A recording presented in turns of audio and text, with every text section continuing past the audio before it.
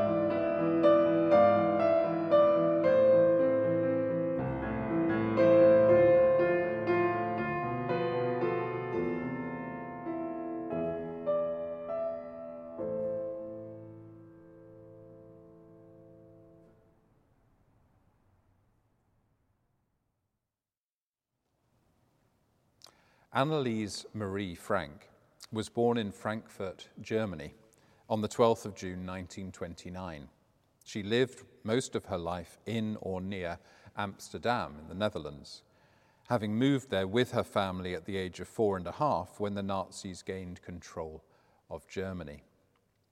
In May 1940, the Franks were trapped in Amsterdam by the German occupation of the Netherlands. As persecutions of the Jewish population increased from July 1942, the family went into hiding in some concealed rooms behind a bookcase in the building where Anne's father worked. From then until the family's arrest by the Gestapo in August 1944, Anne kept a diary she had received as a birthday present and wrote in it regularly. Following their arrest, the Franks were transported to concentration camps. In October or November 1944, Anne and her sister Margot were transferred to Bergen-Belsen concentration camp from Auschwitz, where they died, probably of typhus, a few months later. Frank's father, Otto, the only survivor of the family, returned to Amsterdam after the war to find that her diary had been saved by one of the helpers, Miep Gies, and his efforts led to its publication in 1947. It was translated from its original Dutch and first published in English in 1952 as The Diary of a Young Girl, and has since been translated into 60 languages. Here's the 14th movement, Anne's Meditation.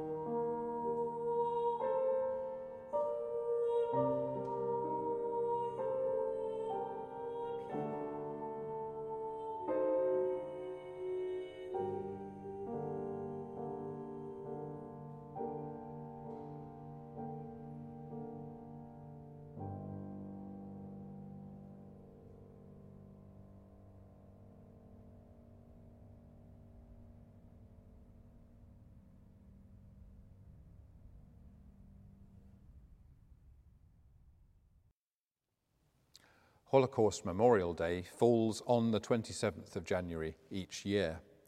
It's a national commemoration day dedicated to the remembrance of those who suffered in the Holocaust under Nazi persecution and in subsequent genocides in Cambodia, Rwanda, Bosnia, and Darfur. It was first held in the UK in 2001. The chosen date is the anniversary of the liberation of Auschwitz concentration camp by troops from the Soviet Union in 1945. We finish with a Jewish setting of Psalm 23, often sung at Jewish funerals.